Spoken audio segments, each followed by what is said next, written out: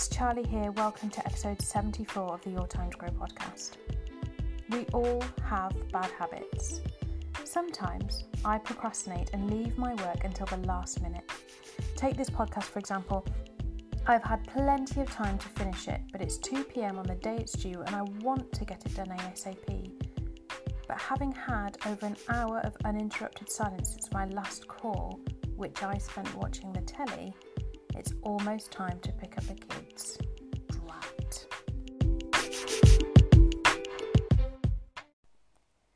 So this week I want to give you some tips on breaking bad behaviours or habits that you might have.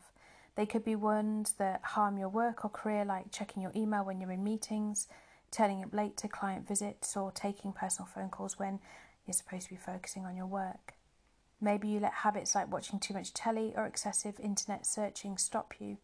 Or maybe you just sabotage your efforts towards working on your goals.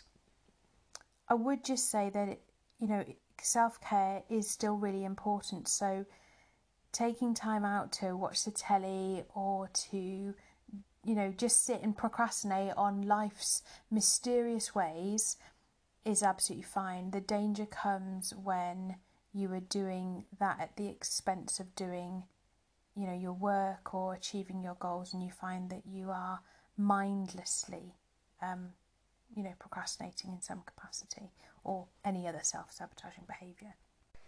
But let's start with defining a habit. So a habit is an acquired behaviour or thought pattern that you have repeated so many times that it has become almost unconscious. Habits can be both helpful and harmful, and we engage in them without thinking. When we have good habits, we create positive forward motion we don't even need to think about. The reverse is true for those bad habits we have.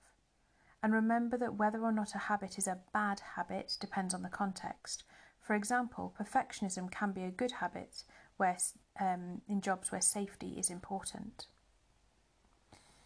But did you ever notice how many of our bad habits are enjoyable activities which we want to repeat? For example, surfing the net instead of working.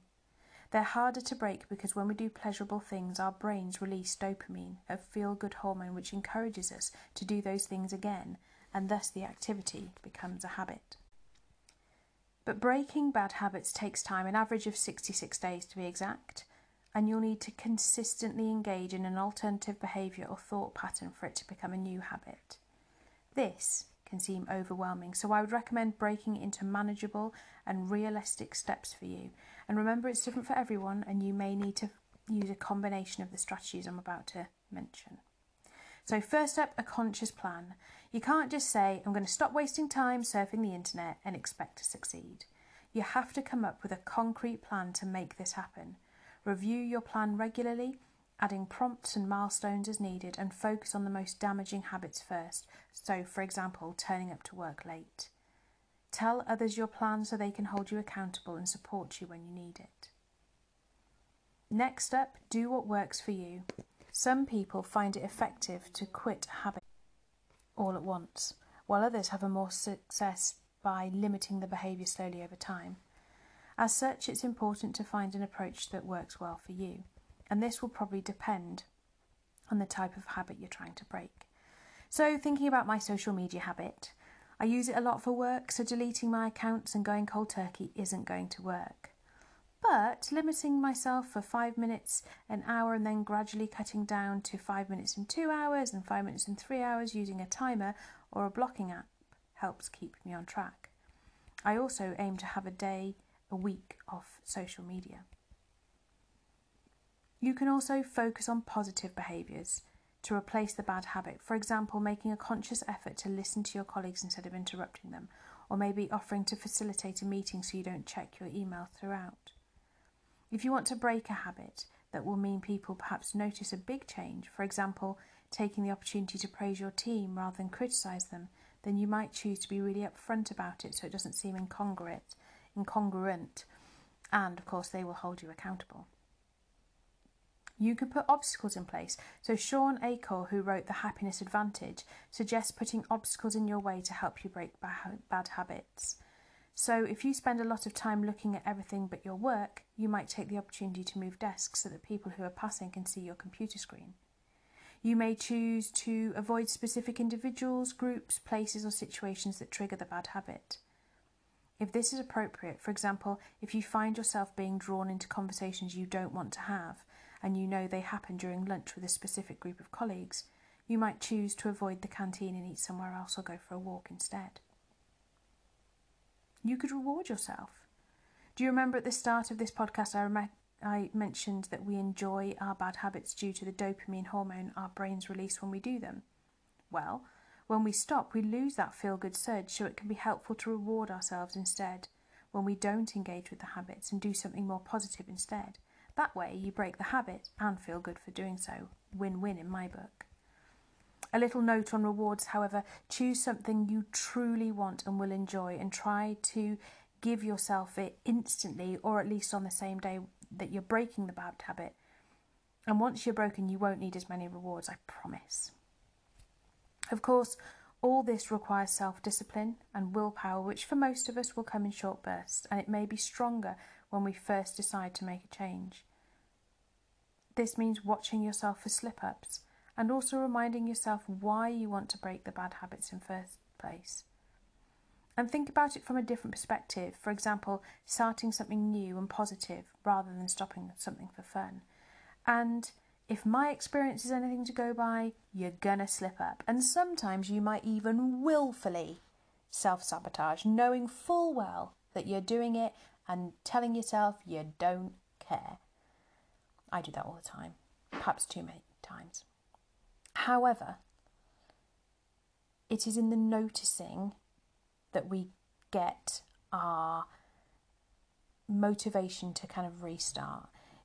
Once you become more mindful and you see that you are self-sabotaging or engaging in these bad habits, then you can reward yourself for even noticing, because so often we don't, and we do them subconsciously and consciously. So when you notice, even if you're in a I don't care mode and I'm not going to change it now, I'm halfway through this tub of ice cream and I'm going to keep on going, it's worth examining what's going on. So for that particular example, I found myself doing that the other day. I was so cross at myself and I was like, I'm going to eat this ice cream because I really fancy it.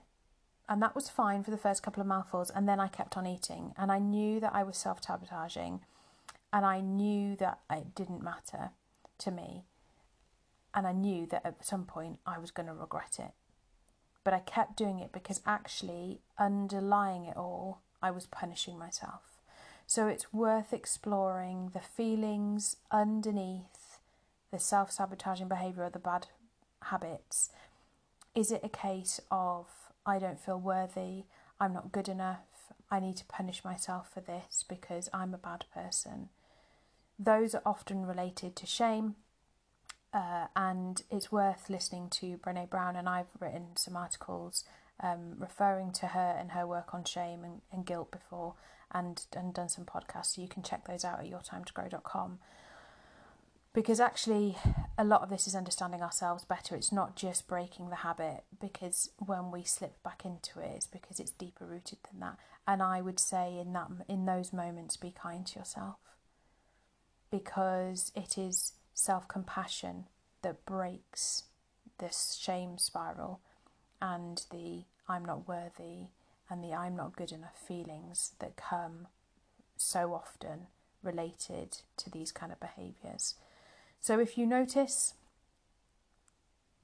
you don't have to do anything about it if you don't want to, if you're in a kind of defiant mode, but treat yourself with kindness and remind yourself that tomorrow is another day and that this is an opportunity to break yourself further. Then, when you feel ready to do so, restart. You will get there. Tiny, tiny steps is what's key.